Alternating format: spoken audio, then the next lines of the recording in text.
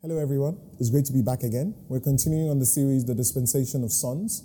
Today we'll focus on the manifestation of sons of God. Last week we were talking about transform, transition, and conform, and the preceding week before that we were talking about sons of God, who, how, and why. Let's just pray quickly before we get into it. Father Lord, we just want to say thank you. Thank you for this opportunity to spend time with you. Thank you for the opportunity to be in your presence. As we're gathered in our groups, we just ask, Holy Spirit, that you take full control of this meeting, Holy Spirit. We acknowledge your presence. We ask, Holy Spirit, that you grant us understanding to know exactly what it is you're saying, not our thoughts, not my thoughts, not anyone's thoughts, but for the spirit of truth to be revealed in what it is we're discussing regarding the dispensation of sons and what we have been discussing. Holy Spirit, I ask, Holy Spirit, that you connect the dots for everyone, Lord. Connect the dots for everyone. Let them see exactly what it is you're saying in this time, in this era, in 2021, and as we progress into 2022, Lord. Speak to everyone's heart that is listening to this, everyone who's committed to the process of transforming and being transformed into your image. In your mighty name, Yeshua, we have prayed.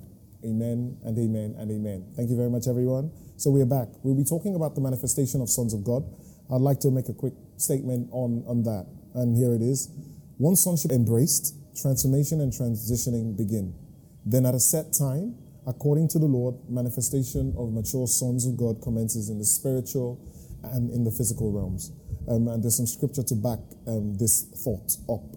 And that is, I'll start with John 1 verse 14. I'll be reading from Bible in Basic English, that is BBE, and it reads, "And so the Word became flesh and took a place among us for a time. And we saw his glory, such glory as is given to an only Son by his Father. Saw it to be true and full of grace." And that's in reference to Christ himself. Second scripture would look in relation to this is 1 Timothy chapter 3 verse 16. I'll be reading from my usual translation, that is LITV, Green's Literal Translation. It reads, "And confessedly, great is the mystery of godliness. God was manifested in flesh, was justified in spirit, was seen by angels, was proclaimed among nations, was believed on in the world, was taken up in glory." And this particular scripture that Paul wrote to Timothy, the one who he was discipling and mentoring, and talks about how Christ manifested in the flesh. So there was a physical aspect to Christ's manifestation. There was also a spiritual aspect. Here it says, was justified in spirit, was seen by angels. That's spiritual. That's the spiritual realm, was witnessing him and watching him. Was proclaimed among nations. That's physical. Was believed on in the world. That's physical. Was taken up in glory. And that's the ascension when he went up in a cloud. Another scripture that we can look in our study time is Galatians 4, 1-7. The next point I wanted to make, because the whole perspective and the whole point on manifestation, on the manifestation of sons of God, it all boils down to how Christ manifested, right? And a lot of cues in this, in the dispensation of sons and manifestation of sons of God, all the cues here are from how Christ manifested. So there's a lot from how Christ manifested, how he came to the earth, the models he used, and how those models guided him as he began to do the thing that God told him to do, the Father told him to do. Specifically, also some of the things that were already done in the spiritual realm. Scripture says in Revelation that the Lamb was slain before the foundations of the world. So that means what was already done in the heavens, in the spiritual realm, Christ was coming to manifest it at a particular time. So a lot of cues on the manifestation of sons of God are taken from Christ's life and how he manifested. So everything is just based on Scripture. So the point I'd like to make now is this, is Yeshua's life demonstrated sonship, transformation, and transitioning, and manifestations. Through the Holy Spirit's manifestations, through the lives of mature sons of God, there is the model or pattern that is evident for us to discover. Sons of God begin to manifest as temple gateways for the Spirit of God to move to birth and build the purposes of God. And that's a mouthful, but what I'm just saying here is Christ followed a particular pattern. There was a model. There was a time in which Christ came, and there was a time in which it had to be achieved. The physical, the spiritual realm aligned to that particular time. The Holy Spirit also manifests through mature sons of God in a similar fashion. Once they're transformed, where things are birthed in their spirit, then they can birth physically. And one of the patterns or models that I believe is evident for us is the Son of God manifested as a temple. Christ is considered to be the temple in heaven, but also through scripture, I hope to show us how this is some sort of model that we can learn a lot from in the times of manifestations that are upon us for mature sons to manifest. The slides will be shared, so if I'm going at a fast pace, please feel free to pause, discuss, but also please go back to the slides that are shared. I really, really want to emphasize that there is a lot of information in these sessions in the dispensation of sons of God, and as much as I'd like to simplify it and just have one central point, there's so much to cover, and I can't cover it all in just 3 sessions, in 3 one-hour sessions, right? High Life World is working on creating discipleship material for us to use in the church and widespread throughout all our groups and house churches across the world. I'm saying this just because it is important and imperative that we go through this video and go through the slides repeatedly. If you want to give yourself a gift in addition to your rest during the holiday season, I recommend you listen to these teachings, not because it's me, but because of the content that's here, and you go through the slides repetitively. I'd recommend you go a minimum of 3 to 5 times, and just so that the Holy Spirit can speak to you and a lot of this stuff can sink in. Part of the model, and I want to just map out quickly this whole concept about manifestation of sons of God, and I want to introduce what happened to Jacob. I'll start with Jacob, then we'll talk about Christ, then we'll talk about sons of God. Just how this whole model about the temples, how it was something that God had intended for a very long time, and he gradually began to unravel it through the lives of people that were to fulfill purpose for him. And the first person is Jacob. Jacob is where we see the introduction of Bethel, that is the house of God. It's called the house of God in Genesis 28. We wouldn't go through all that scripture, but scripture here, if you're following, is Genesis 28, 10 to 13, Genesis 28, 16 to 19, Genesis 32, verses 1 to 2, Genesis 32, 24 to 30, and Genesis 35, 6 to 7, Genesis 35, 9 to 13. And all these scriptures, just giving you a summation of it, one of the things that they do, just a summary, is that, and I'm not going to talk a lot about how Jacob is perceived and how people perceive Jacob, because there's a lot of error regarding that. Jacob being considered to be a supplanter and whatnot. The meaning of Jacob in Hebrew, the clear Hebrew states he's a heel catcher. And what that means is when he was being born, when he was coming out of the womb, the Bible tells us that he held on to the foot of his brother, to the leg of his brother. And that's where his name comes from. It doesn't come from him doing something wrong, or it was tied to him doing something wrong. The name actually comes from him holding on to the firstborn, which is kind of very interesting in terms of the word God gives his mother when she was having a pregnancy, that the older will serve the younger. So Jacob has this thing, everything has happened, he's taking flight, he's received the firstborn's blessings, albeit he had done some dodgy stuff to get it, he had impersonated his brother, and as he's going, he has a dream, and in that dream, we know what happens, the ladder, he sees the heavens open, the Bible is clear, the Lord peers through that portal and looks down on Jacob as Jacob sees angels ascend and descend, and speaks to him, talks to him about his journey and how he's going and he will come back. But what is very interesting is that when Jacob wakes up, Jacob calls it Bethel. The old name was Luz, but Jacob calls it Bethel, which translates to house of God. So Jacob immediately sees this experience, sees that particular place as a portal that linked the physical realm to the spiritual realm, and he immediately calls it Bethel, which is the house of God. And that's interesting because this is almost about a millennia from when this happened to when Bethel will be fully formed and the house of God will be set up, right? All of that. So it's interesting that God was sowing a seed, connecting what he had in heaven with a seed on the earth through Jacob about the house of God. And the next person, of course, that highlights this is Christ himself. Scriptures for this is John 1, 47 to 51, Matthew 3, 13 to 17. And what I really just highlight here, John 1, 47 to 51, sees Jesus Christ make a reference to Bethel that Jacob has a dream about the ladder, the bridge that connects both realms, and the portal in the heavens that was open, and the earth itself, and how there was a ladder that connected it, and the angels going. Christ actually references this when he was talking to Nathanael, after Nathanael came from under the fig tree. When Christ says explicitly that he had seen him there. And, I mean, for those who haven't watched The Chosen season 2 does a good job in just trying to give us an illustration. Not saying that it's perfect or it's accurate, but it gives an illustration of Nathanael under the tree and when he met Christ and Christ telling him he saw him under the fig tree.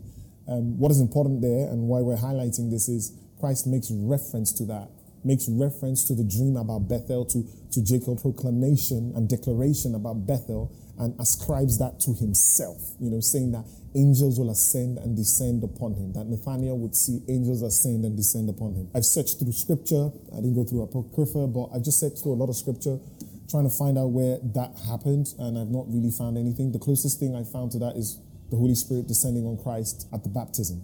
But Christ made it clear that angels would ascend and descend upon him, almost making reference to him being a temple, also a house, because the house of God is the temple of God, isn't it? Scripture tells us there's an interchange through the Old Covenant, through the Old Testament, and also the New Testament. So Christ makes reference to himself and the house of God and the dream Jacob has, obviously, decreeing that, this was something he was going to fulfill. So I like to call that the gateway temple. That's what I've termed it. And just because of the gateway, the portal, and because Christ is also the temple. Scripture tells us in Revelation, but also in reference to the portal open that Jacob speaks about, Jacob calling that location the house of God, and Christ referring to that.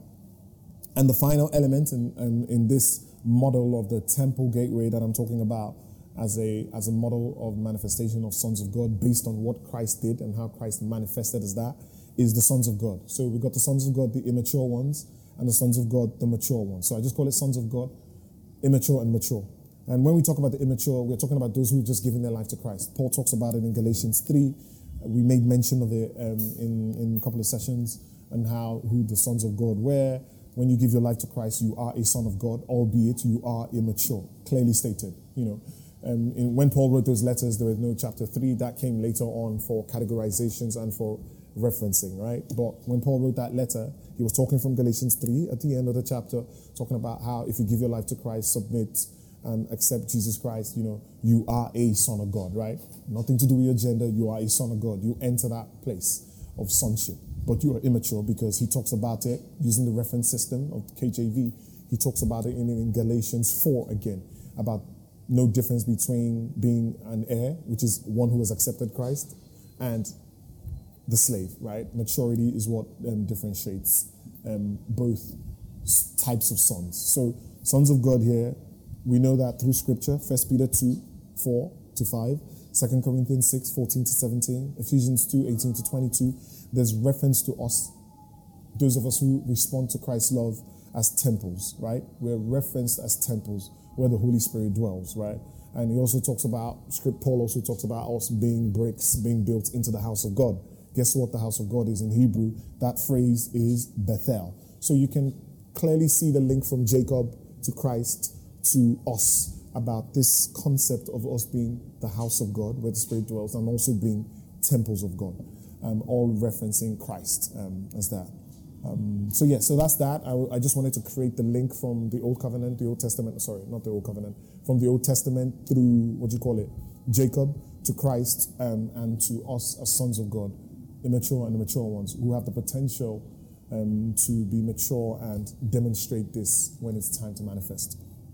What I'm going to do next, we're going to have a slide come up, and I'm going to go I'm just going to touch on it. I can't go into all the entire detail of the spectrum of revealed temples. And the reason why I'm doing that is to, one, plug the holes between the three I mentioned, Jacob, Yeshua, and us Christians, sons of God.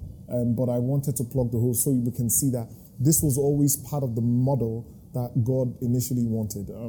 There's evidence through scripture to prove this. So I'm just going to touch on it lightly, and I hope the slide will come up, just illustrating the image of revealed temples. So I'll quickly touch on that, and we've got 1, 2, 3, 4, 5, 6. So we've got about 6 revealed temples. I skipped the 7th one because there's no reference point for that. There's no scripture for that, so I skipped the 7th one, and that is when we're in complete union, manifesting in complete union, both spiritually and physically in heaven after the whole earth is changed, the new earth, the new Jerusalem and all of that, right? everything stops kind of like at Revelation 21. So from then on, I do know that there will be a union of temples where we as the smaller temples completely merge with Christ as the temple, the template of the temple, the only temple in heaven, which Moses saw and everyone else saw. They'll be emerging there, and I call that the 7 revealed temple, but I have no clue what that looks like. It's just based on scripture, how John gets the revelation, and it points to that. But I did not include it in the diagram you're seeing on your screen and also in your slides, if you have your slides open already, but I'll talk about the 6. So the first one is the Garden of Eden. I know the Garden of Eden, a lot of people talk about it, they're looking for a location. I believe that Pastor Carlton has also spoken about it. I haven't heard that message yet. But one of the things about the Garden of Eden, I know people are looking for a physical location. Some people say it's just a spiritual location, and there are all kinds of schools of thought around that. But one of the things about the garden that is in scripture that is important for us to recognize and it's important for us to know is it was an implied temple. And there are many reasons for that. I'll say that. I'll just read a couple of things. So the Garden of Eden was the first implied temple of God the Lord created for Adam and Eve. It was for visitation, for communing, and intimacy with his sons. And we can find that in Genesis 2, verses 8 to 18a. And why do I bring the Garden of Eden as a temple? And, people are like, oh, but it wasn't a temple, it was a place. The purpose of a temple is to a place where people were to meet with the Lord. That's where to meet, right? Where to meet with a spiritual being, where to meet with God. That was the purpose. The Garden of Eden fits that bill. I personally believe regarding the Garden of Eden, I believe the Garden of Eden was a physical location, but it also had a spiritual portal, a spiritual aspect to it that cannot be replicated again, so to speak. Sorry, when I say cannot be replicated again, I'm talking about in terms of from Genesis 1. And there are too many elements that have changed in terms of when sin came in through disobedience, it actually fractured the very fragment of the garden, but it also fractured and tore apart the very fabric of all of creation. So from the earth to the seas to the animals, there are just too many elements that became fractured and that tore from the original state that it's impossible to, even if you found, let's suspend our thinking, assume you find a physical location. Some people say Africa, some people say here, there. It really doesn't matter because creation has been fragmented. It is fragmented now, right? It has to be restored completely. Sons of God are to do that, by the way. But what is beautiful about it, that it was a place where there was a merging of the spiritual and the physical. And if you go through Genesis 1, 2, 3, you begin to see elements. Some of the rivers mentioned in there that were coming out went to the whole of the earth. So there's proof there to show that there was a physical side to it, a practical physical side, but there's also enough proof to show us that it was also spiritual. And I say that because, there are a couple of things that are clear. A temple is where people visit, the Lord visits, and he communes with us. So I call it an implied temple. I can't go into all of the information about that. We'll probably need a whole sessions for that, just to go through scriptures from Genesis 1 all the way to Genesis 3, the aspect of the cherubim, the flaming sword, the 4 rivers that split from that river, and there are just too many things that wouldn't be able to do that. So I'm suggesting that, the Garden of Eden was an implied temple. The second revealed temple in scripture since creation is the tabernacle. So from the Garden of Eden, when Adam and Eve left, by the way, Adam and Eve were immature sons of God, albeit physically perfect, but they were immature. There was a test they were meant to pass. They were meant to mature. They were meant to pass a test to get into maturity, the first stage of maturity. I strongly believe that. And that had to do with the test of the tree of life and the test of the tree of the knowledge of good and evil. God literally raising those trees in the center of the garden. So I consider them to be immature sons of God, albeit physically perfect. God still wanted them to mature, and that's why we have the concept Paul brings on of the first Adam, and Christ being the last Adam that passed the complete test of maturity. So the second revealed temple, according to scripture, I believe, is the tabernacle. So from the Garden of Eden up until when Moses led the children of Israel out of bondage from Egypt, Moses was allowed to come up higher. He was allowed to see shadows of the temple. And based on those shadows, he was able to document them. And he came back, and God actually, the Holy Spirit, kept talking to him about what the temple should look like. And that was it was a portable and mobile temple. It was a temple of God allowed to be made by humanity based on the shadows Moses was permitted to see in that era. And that was when the old covenant was just about to begin. God was bringing out a shadow of a type of people that we're going to manifest, a manifestation through a shadow of a people. And he had to give them a somewhat shadow of a temple. That can be found in Exodus 25, chapter 25 to 31. The next revealed temple is the Temple of Jerusalem. And you can see that all these are punctuated by years, right? By long periods of time, right? From the Garden of Eden, I call it an implied temple, to the tabernacle that God revealed as a temple where they were to worship and offer sacrifice. From that place to the Temple of Jerusalem, there was also, a span of time up until when David came around. And the Temple of Jerusalem was the first immovable temple, one that you couldn't carry around, where all Israelites, the people of God then, had to come to make special sacrifices during specific feasts and certain things. People had to come to Jerusalem, where Jerusalem became a central point where the temple, an immovable temple, was. It was also called a place where God had decided to ascribe his name to, specifically on the earth for visitation. So the movable temple built according to plans King David handed to Solomon. I believe these blueprints were received by King David based on what David saw, whether through visions, dreams, or actual visitations. We do not know. The Bible is sort of quiet, even though we know David had some of these experiences. That can be found in 1 Chronicles chapter 28 to 29 and 2 Chronicles chapter 2 to 7, from the blueprints being handed to the building of that physical temple, which was an escalated or, how could I put it? It was a progressive revelation of the shadow they had in the tabernacle that Moses and the Israelites and Aaron were moving around. And the third revealed temple is Christ himself. So from that time up until Christ himself, the temple of God in earthly manifestation, the fulfillment of every preceding temple of God from which every other temple was and is fashioned. So Christ begins to confine himself to human flesh and he comes. We'd already spoken about Jacob and Christ and how Christ referenced that earlier on. The scriptures here are John chapter 2, verse 13 to 22, Revelations 21, 22 to 23, where in Revelations 21, verses 22 to 23, it speaks about Christ as the temple. In John 2, 13 to 22, there's a revelation, and I really love that story, and we're going to touch on it briefly, I hope, later on. But that's when Christ appears before the previous shadow, which was the physical temple. And he was talking and he chased the money lenders and all of that. And sometimes there's a lot of focus on the money lenders and how he chased all those people, and people focus on, the house of God. There's Christ talking about the house of God again, Bethel, referencing Jacob and what Jacob named. And a lot of times there's a lot of focus on that element of it, but people actually miss a massive alignment that was going on. The temple himself in human flesh was standing before the last revelation of a revealed temple. That is the Temple of Solomon, as it was called, the temple in Jerusalem. So that's the 1, 2, 3, 4. That's the fourth revealed temple. The fifth revealed temple is the sons of God. That's us through the new covenant, where because Christ came, he was able to begin to create temples where the Spirit of God would dwell.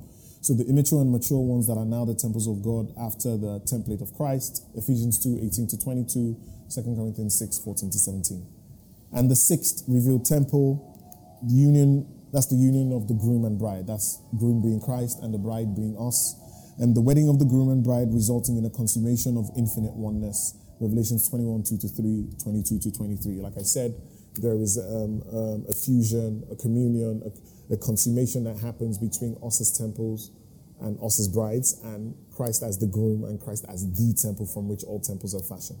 So I wanted to go through all of that just for us to see that this concept of temples as part of the plan of the manifestation of God is something that started since the beginning of creation. And it's something that will also punctuate and end what we see in the Bible, right? And when everything changes and Christ comes for his own. I just feel it was important that we also see that this is not just some new concept that is being plucked out of obscurity and being made to fit something we think it should fit, or I think it should fit. This is something that we can see throughout Scripture, throughout millennia, depending on how you count the calendar. Is it 6,000 years? Are we approaching the end of 6,000 years or 7,000 years? Or however you look at it, that this is something that the Father had been doing, Christ had been doing throughout that timeline of creation to date. So, after going through that, I've said all of that just to say this, that mature sons of God are temple gateways, right? Just as Christ was the temple gateway, linking the spiritual to the physical. We like to say, let's bring down heaven to earth. You understand? And as our vision states, we're here to build an army of mature sons of God, equipping them with thought and ability so that they can build institutions of life, bringing heaven down to earth. Do you understand? And you begin to understand why the phrase, the temple gateways, also comes into play right there and then. So because Christ is the temple gateway, like I've explained and gone through all of that, I said all of that to say this, that we also have the opportunity to manifest as temple gateways as Christ himself manifested. So as the temple, that's us, or house of God, us again, church and body, us still, we are also a doorway, gate, or portal to and of the kingdom of God. So literally that's the kingdom of heaven, bringing the kingdom of heaven down to the kingdom of earth, right? And we're going to do that. God wants to do that through us as temples. We're already temples, right? The Bible is clear on that. And like I said earlier on, we've got Ezekiel's vision of the temple and water. I have two illustrations of temple gateways. So the vision Ezekiel had, very famous vision, Ezekiel 47 verses 1 to 12. I'm not going to read that scripture. You can read it as you study later on. But, that vision Ezekiel had, illustrates how the water was trickling from underneath the altar, from the Holy of Holies, according to the temple of Jerusalem that was built, the immovable temple. And God gave him a vision as how the water began to trickle. What I find amazing about that temple gateway illustration that God gave Ezekiel is the water didn't just flow out and just go in whatever direction. The Bible tells us that it turned left, went towards a particular western gate, because the temples obviously had gates on each side, right? Based on the immovable temple. If you study that, you'll be able to see that they had gateways, they had gates, access points in the north, the west, the east, the south. They used the compass to actually decipher the gates of the temple. So when you read that vision of Ezekiel in Ezekiel 47 verses 1 to 12, one of the things you begin to see is how the water begins to flow from underneath the altar, goes towards the west, turns around. And I literally had to try to plot it, right? Because I just believe I'm one of those people that if I read something in scripture, I want to try to, I really want to etch it in my heart and in my memory. So I plotted it and saw how the water actually literally turned before coming out through another gate. I believe it was the northern gate. Please don't quote me on that, but if I remember correctly, the vision showed how the trickle of water going from underneath the altar went through a particular direction, taking turns to go through a particular gate. I really believe it could have just gone through one gate straight away, which it needed to go, but God was illustrating something. The Lord was illustrating something to Ezekiel. And of course, we know that the further it went from that temple, the deeper it got. And there's so many schools of thought, there's so many revelations that people have received about, the vision of Ezekiel's vision of the temple and the water and the river. There's so many revelations that were revealed, or that have been revealed about it. What is beautiful about that is, I use that as one from the Old Covenant, from the Old Testament. That is interesting for us to see how that temple was used, some form of temple gateway that God gave Ezekiel. Remember, they were in bondage in Babylon, so God was referring to the temple as an illustration for manifestation of what he was going to do in the earth, how they're going to be restored. But also, more importantly, interesting, if you study that vision properly, is how God was going to use the water as it increased in depth to heal the earth, to heal the land. It was very illustrative, extremely illustrative. It was for its time, and I believe it has also been applied to the future. Up until this time, up until Israel's restoration, post that, and even up until where we are today. Many people have received revelations as to how that applies. Another illustration, and this is from the New Testament, and I think I mentioned it earlier on when I was going through the revealed temples, is when Christ appeared and drove the money changers, and those that were doing all of that for the sacrifices, the doves and all. Like I said earlier on, there is usually a focus on, it was a den of thieves and the house of prayer was being transferred to that. But there was also something way bigger than that going on, and this is what it was, The time of Passover was coming, right? Passover, if you understand it, goes all the way back to Egypt when the firstborns were being killed, And the Lord told them to sacrifice a lamb, mark their doorposts with the blood of that lamb, and that when the angel of death comes, he will pass over the houses where he sees the blood of the lamb on the door. And that's very interesting, right? So they were about to, that feast was coming up, the celebration and the Passover was coming up, right? And Christ happens to be in Jerusalem. And right there in Jerusalem, as the feast was approaching, everybody's preparing, right? All these things were things that were needed for you to have the right sacrifices. For those who couldn't afford it, they'll buy turtles. There was an entire ecosystem, surrounding the Passover and the Temple of Jerusalem for you to be able to offer your sacrifices, right? It was an ecosystem that was to ensure that people were fulfilling the law and they didn't flaunt the law, right? They're trying to follow the letter of the law. So that's why the temple had all those things. And many people think, commerce and whatnot. You need to understand the backdrop of that story. All of that was put in there because it was a logical solution for people who were coming far, who couldn't meet the rites and observances of the law and the Passover, where the dove had to be without blemish, the lambs had to be without blemish. There was an entire system, right? And here you have Christ, the temple, standing in front of the physical temple of Solomon in Jerusalem when Passover is coming. And that's the alignment I was alluding to earlier on, is that there was an alignment. The Passover from before the law started in Exodus to the Passover being fulfilled in the Temple of Jerusalem, where they had all the sacrifices and people could buy, and there were temple coins, almost like cryptocurrency, right? There were particular coins you'd have to purchase to buy goods from those selling the doves and whatever it was, right? And then there was Christ himself. So there was an alignment where Christ himself, as the temple, was saying, this no longer is sustainable, right? It had been allowed for a time, but here is the temple himself. The temple himself is standing in your midst in front of the previous revelation of the old temple where God used to manifest himself, right? More importantly, the Passover also symbolized the sacrifice of the lamb, the sacrificial lamb, where judgment passed over Israel. So there was Christ. We literally see Christ fulfilling Passover, the temple, as he is the temple. The Passover was about to come. He is the sacrificial lamb. He was fulfilling. He's the lamb. He's the sacrifice. He's the temple that is happening in. He's the high priest of the order of Melchizedek, like we discussed in our first session about the identity of sons of God and the elements of that. But I'm banging on this point just for you to see how Christ was fulfilling this temple gateway model that I'm talking about in every aspect. There's so many aspects that he fulfilled in every way. And why is this important for us? It's the model I'm suggesting, based on my research, based on studying the word, just based on seeing how Christ did things. There's something about the temple gateway that is necessary for bringing heaven to earth through us, in our spheres, in our homes, in our families, in our businesses, in our careers, wherever sphere of influence we find ourselves. That model of the temple gateway is critical, is pivotal.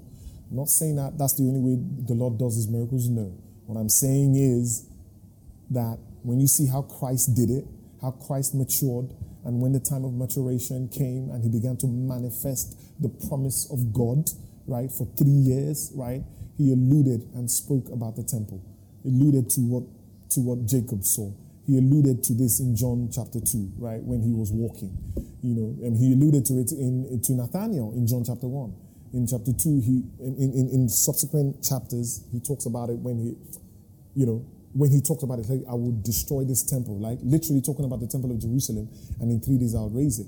Nobody understood it. The disciples didn't understand it.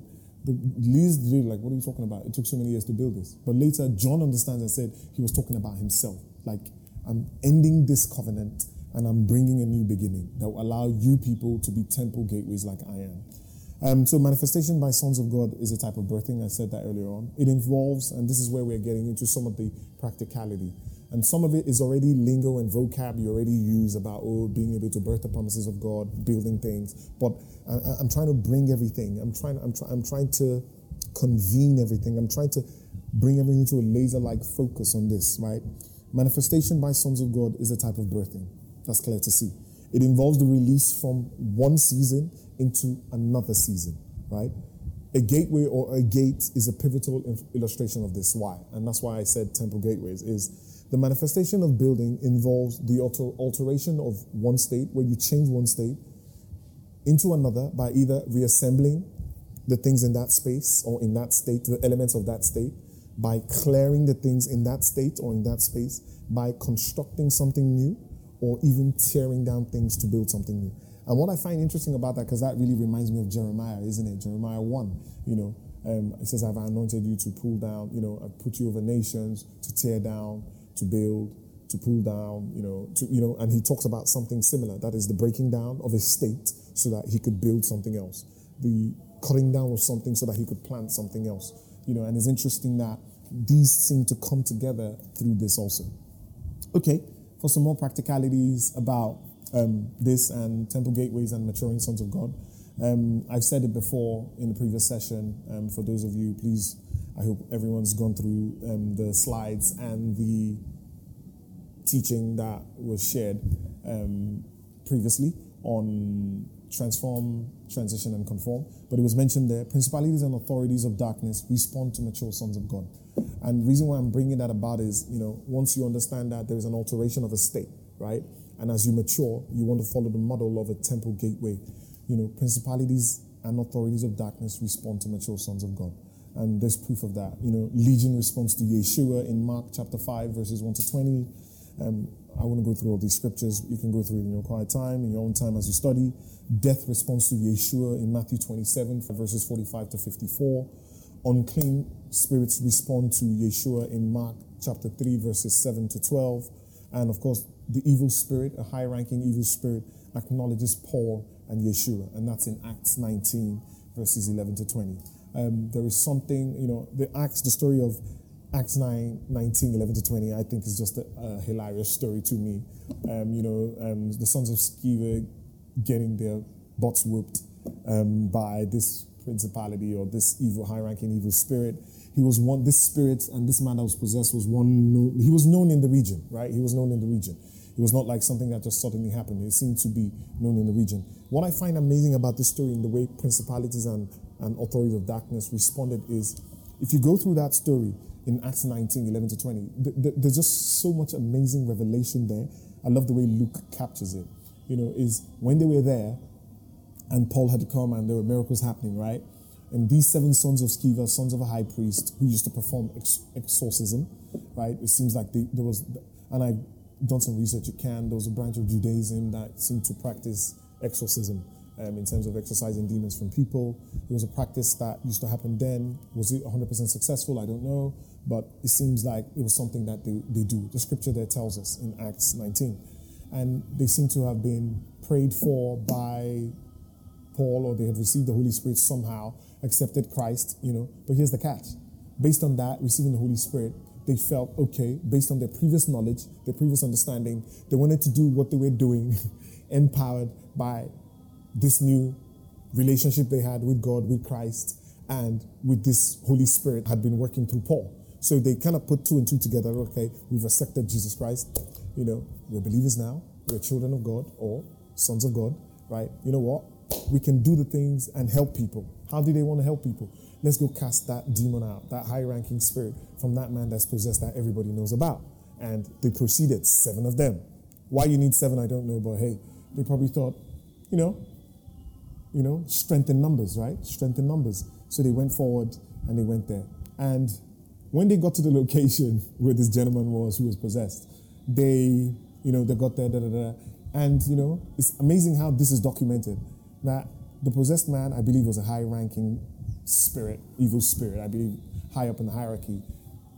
Just talks about who are you guys, right? Like, seriously? Bear in mind, they had received Christ to some degree, right? We know that they had confessed him. They might have had ulterior motives, but the scripture is clear that they had received the Holy Spirit, or they had been prayed upon, hands laid on them. But they felt they could do something. And this is where the immaturity we're talking about, we've been talking about for years, immaturity and maturity, right? You're a son of God, you've accepted him, that's fair, but you're not mature yet. But they went out to go address certain things that only mature sons can address. Now, I'm not saying you can't pray if you're in a situation. I'm not saying that until you get mature, you can't do certain things. No. By all means, as you're being discipled, you begin to learn things. God begins to show you things. You read your Bible. Your faith begins to increase. Yes, you will pray for things. Things will happen. But this is a very peculiar story that highlights maturity, and the identity of those who are mature sons of God. And this principality of this high-ranking spirit responds, Paul, I know. Christ, I know. Who are you guys coming to address me? So he acknowledges their maturity. And of course, we know the rest of the story beats them up. But what is amazing, even more amazing, is the story now leaks that these sons of Sceva have been beating up, right? And that this demon or this possessed man, the evil spirit, beat these people. If you read it, it says that when they heard the story, the people, they went to bring out all their occultic things, right? Their books, their charms, their idols, and they put it together and they burnt it. They didn't get preached to do that.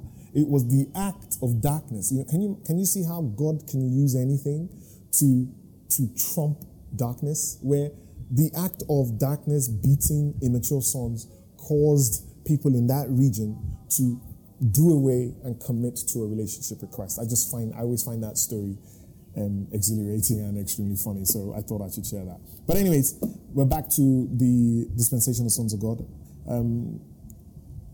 I'm sure you've probably noticed there are no pauses for discussion questions because we only have one slide for discussion points, and that will come at the end of the session.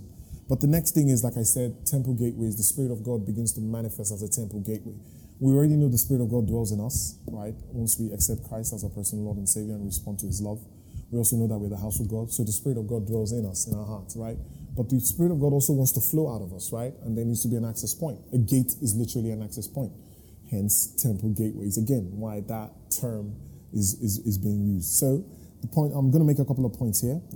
Sons of God begin to manifest as temple gateways for the Spirit of God to move to birth and build the purposes of God.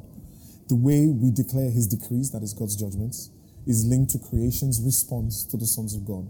Our declarations can be words and or actions. So I've got some scripture here, how and why a manifested decree works. I think it's important for us to know that. So it's not just something that is just ethereal and we're like, oh yeah, we know that, or we believe it, but we don't really understand what that entails as you begin to manifest as a son of God. So scriptures we have here, John 5:12 to 21, John 12:49 to 50, John 16:12 to 14. And these scriptures really show how and why a manifested decree works, what is behind a manifested decree works, right? It's not just, yes, I have faith, so therefore that will work. No, that's not how it works. You understand? And many of us have been taught that, but, as you mature, there's something else. So I'll read one of the scriptures, a portion of that. That's John chapter 5, verses 12 to 21. I'm reading from the LITV version again. Then they asked him, who is the man who told you? Lift up your cot and walk. Verse 13, but he did not know the one who cured him, for a crowd being in that place, Jesus had withdrawn. After these things, Jesus found him in the temple and said to him, behold, you have become well. Sin no more, that a worse thing not happen to you. The man went away and told the Jews that Jesus is the one making him well. And because of this, the Jews persecuted Jesus and lusted to kill him, because he did these things on a Sabbath. But Jesus answered them, my Father works until now, and I work. Because of this, therefore, the Jews lusted the more to kill him. For not only did he break the Shabbat, but also called God his own Father, making himself equal to God. Verse 19, then Jesus answered and said to them, truly, truly, I say to you, the Son is not able to do anything from himself except what he may see the Father doing. For whatever that one does, talking about the Father, these things also the Son does likewise. For the Father loves the Son and shows to him all things which he does. And he will show him greater works than these, in order that you may marvel. For even as the Father raises the dead and gives life, so also the Son gives life to whomever he wills. And literally, that is how and why manifested decree works. Manifested decrees work, and the reason they work and how they work is not because you have faith. Faith is important, we know that. You have to believe in Christ, you have to believe in him, you have to believe in his word he's giving you. But more importantly, Christ had to, first of all, they were upset that he performed a miracle on a Shabbat, on a holy day, right? But they were even more upset that he equated himself to the Father, calling himself a son. He didn't say, I'm the Father. He said, I'm a son. And automatically, in the Jewish tradition, they understood when you say you are a son, you are elevating yourself to a position with the Father. And that's important. When we say we are sons of God, mature sons of God, we are getting to a point where we're like him, as he is, as we spoke in our first session, dispensation of sons. The point of maturity is to mature to a point where you are as he is. That's the point of maturity in our journey of discipleship. And what he's talking about here is he only does what his Father does, what his Father shows him and what his Father says. That is the key to why manifested decrees work, according to what Christ says here. That it's not just because he believed, and it's not just meant to be because you believe. It works because you see what the Father is doing, or in this case, we are to see what Christ is doing through the Holy Spirit. We are to hear what Christ is saying through the Holy Spirit, and we execute. Hence, whatever we decree, whether those decrees be in word format or in action format, they get executed. Throughout millennia, as mature sons of God allowed the Holy Spirit to manifest through them, the Lord's strategies and model are evident from a holistic perspective. It is debatable if these individuals were aware of the model of Christ, but what is clear is every committed disciple and imitator of Christ can see this model through the help of the Holy Spirit. And, one of the things I want us to do is also to look at instances. Sometimes we can talk about these things, gateway temples, we're to manifest as mature sons of God through a model that is a gateway temple because Christ manifested like that. That's fantastic. That's amazing. But can we see examples of that in Scripture, right? It helps. We need something that we can anchor these revelations to. Yes, we know Christ did it, but, are there other examples that we can lean into to glean a lot of truths from? So I'm going to go through some instances. They're quite a lot, but I'm just going to pick 1, 2, 3, 4. You see them in your slides. I say 4, actually. They're 5, but 2 of them are paired together. So the instances revealed in Scripture highlight the diversity of the Son of God and the Holy Spirit in the way they manifest through mature sons of God throughout millennia. They cannot be mimicked. These instances cannot be mimicked. You can't just take an instance of how somebody did something in Scripture like, okay, I want to do it like that. It doesn't work like that. You understand? It's not a copy and paste. It's not cut and paste. No, it's not. It's not how it works. It requires a relationship. Variables are different. Error is different. Things happening is different. What the Lord is doing, it is different. The sub-plan of what is unfolding is different. So there are just too many variables that it requires an intimate relationship to know exactly, not exactly in terms of to the finest detail, but to have a proper idea, a holistic picture of what the Lord is doing so that you can see how an instance in the Bible might encourage you or you can glean some information from it. But the final say is the Holy Spirit giving you the final say as to how to manifest. That is the final say. So, like I said, the instances cannot be mimicked that we are looking at, but they can serve to encourage us to get even more intimate with Him. There are a couple of people here. We've got Eve, Noah, of instances of manifestation of sons of God. And what I try to do here is I try to pick instances across the Old Testament and the New Testament, just to give us a complete picture that the Lord has been trying to do this. Some of it was hidden, was concealed, where people didn't have the full understanding. Neither did they have the full revelation of what was going on because Christ also wasn't revealed. But the ones we have here, Eve, Noah, Abraham, Sarah, Jacob, Joseph, Moses, Joshua, Rahab, Deborah, Ruth, Hannah, David, Daniel, Esther, Mary, and Jesus. Mary being the mother of Jesus here. So I'm just going to go through 5. Like I said, 2 of those will be paired, so there'll be 4 instances I'm going to highlight.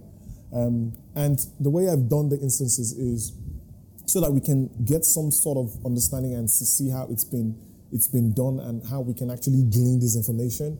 I created some sort of matrix or table just with the instances, highlighted specific scriptures, and these scriptures fall into 3 main categories.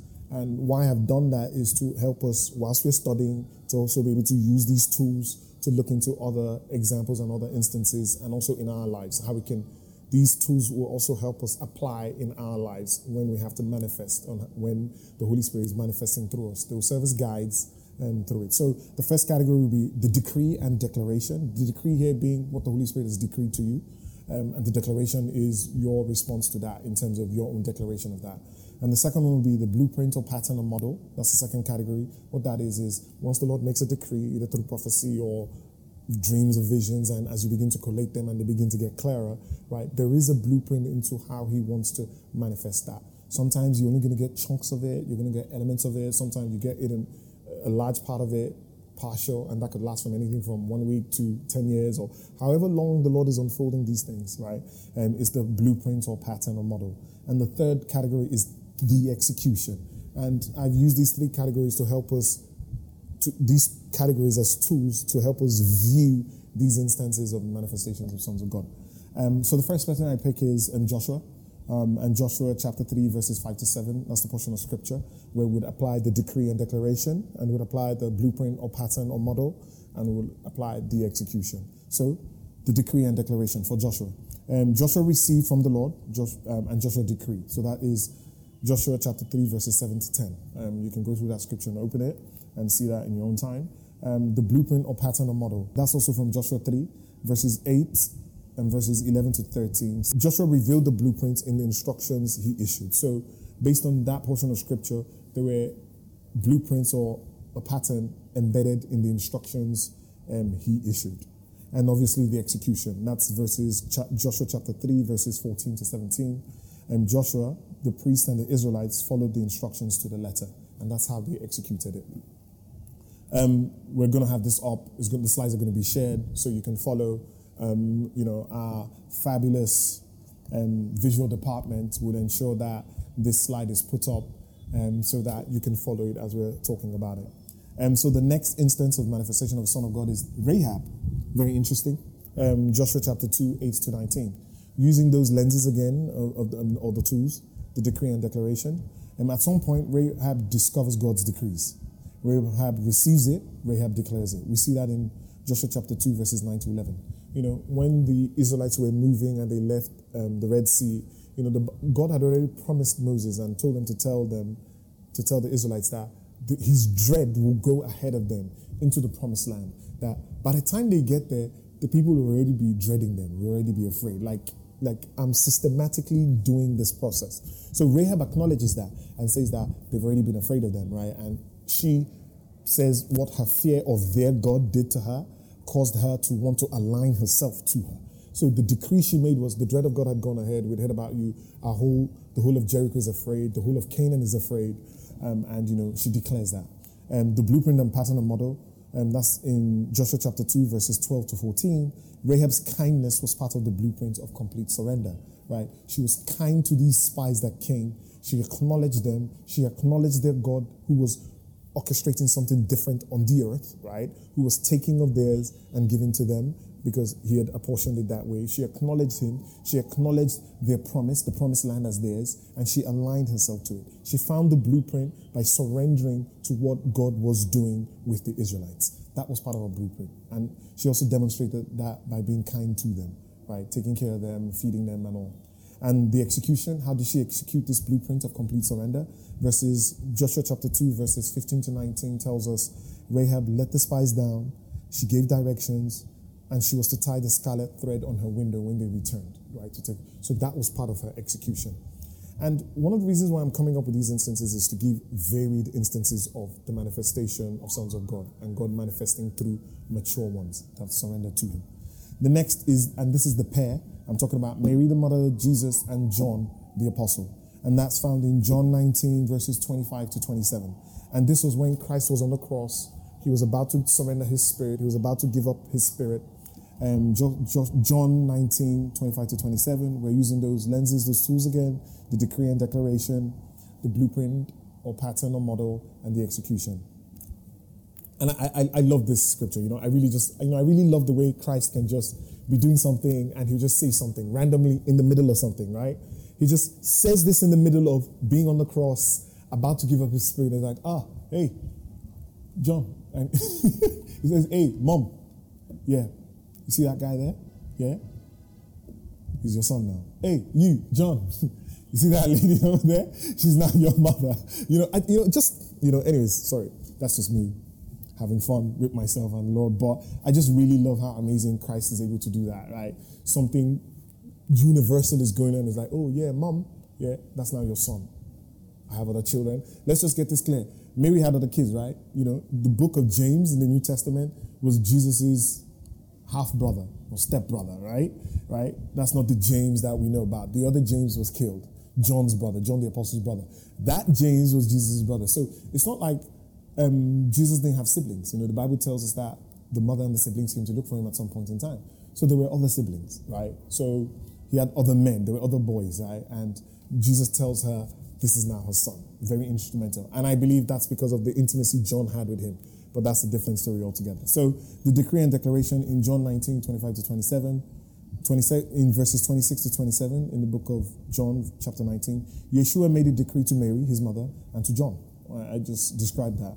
The blueprint or pattern or model. Within the decrees Mary and John received, the Lord ensured the blueprint was embedded in the decree. That was, they would begin to live together as mother and son. And the execution, the Bible tells us, we know it was not immediately at the cross why Christ's spirit was given, but almost effective immediately after all of that incident, right? It says, John moved Mary into his home, though she had other children. That's the execution.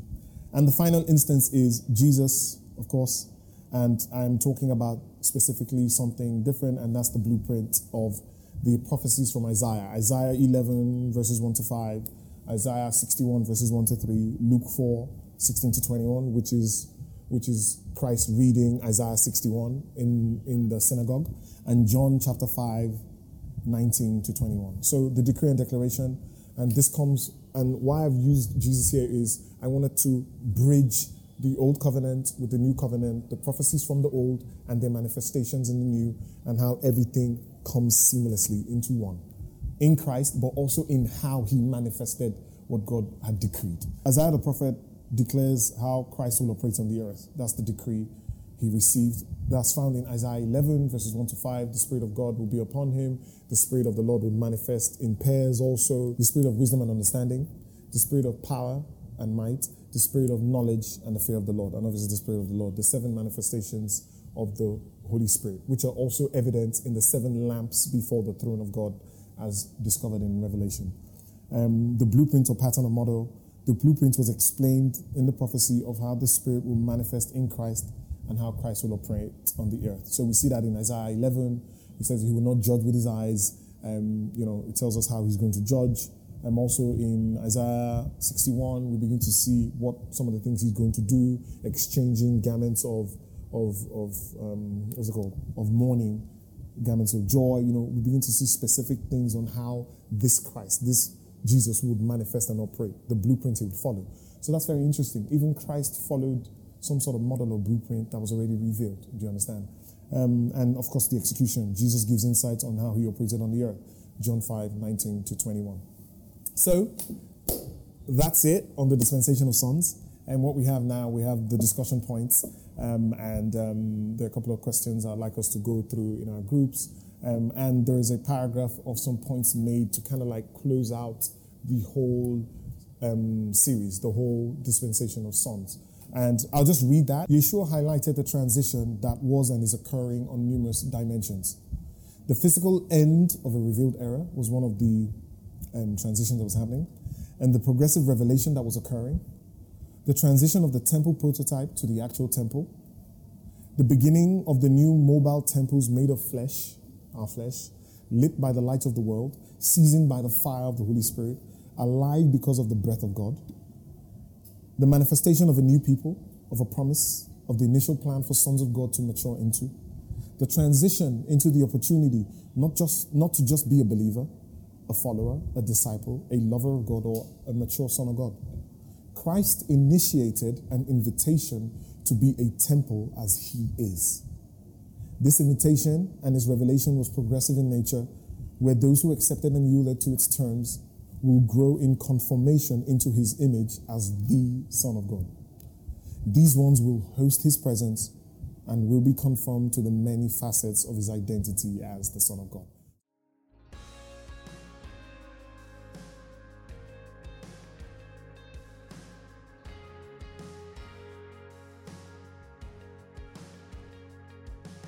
Sometimes on this journey, I get lost in my mistakes.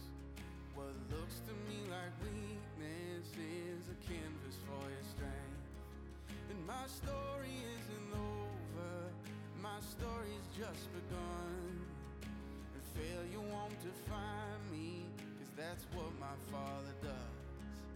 Yeah, failure won't define me, 'cause that's what my Father does. Lay your burdens down.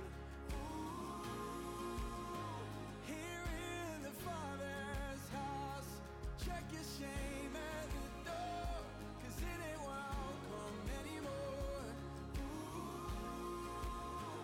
You're in the Father's house.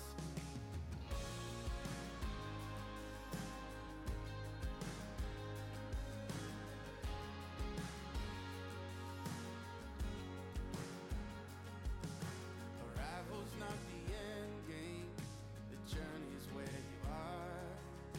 You never wanted perfect, you just wanted my heart. And the story isn't over if the story isn't good. And failure's never final when the Father's in the room. And failure's never final when I really want to say thank you to everyone that has gone through the series of the dispensation of Sons of God. And I'm thanking you not because it's me. I'm thanking you because personally I know how important it is to the Holy Spirit and to the Lord himself for us to understand exactly what it is he was trying to do, what the plan was for humanity. It's so important that we understand that.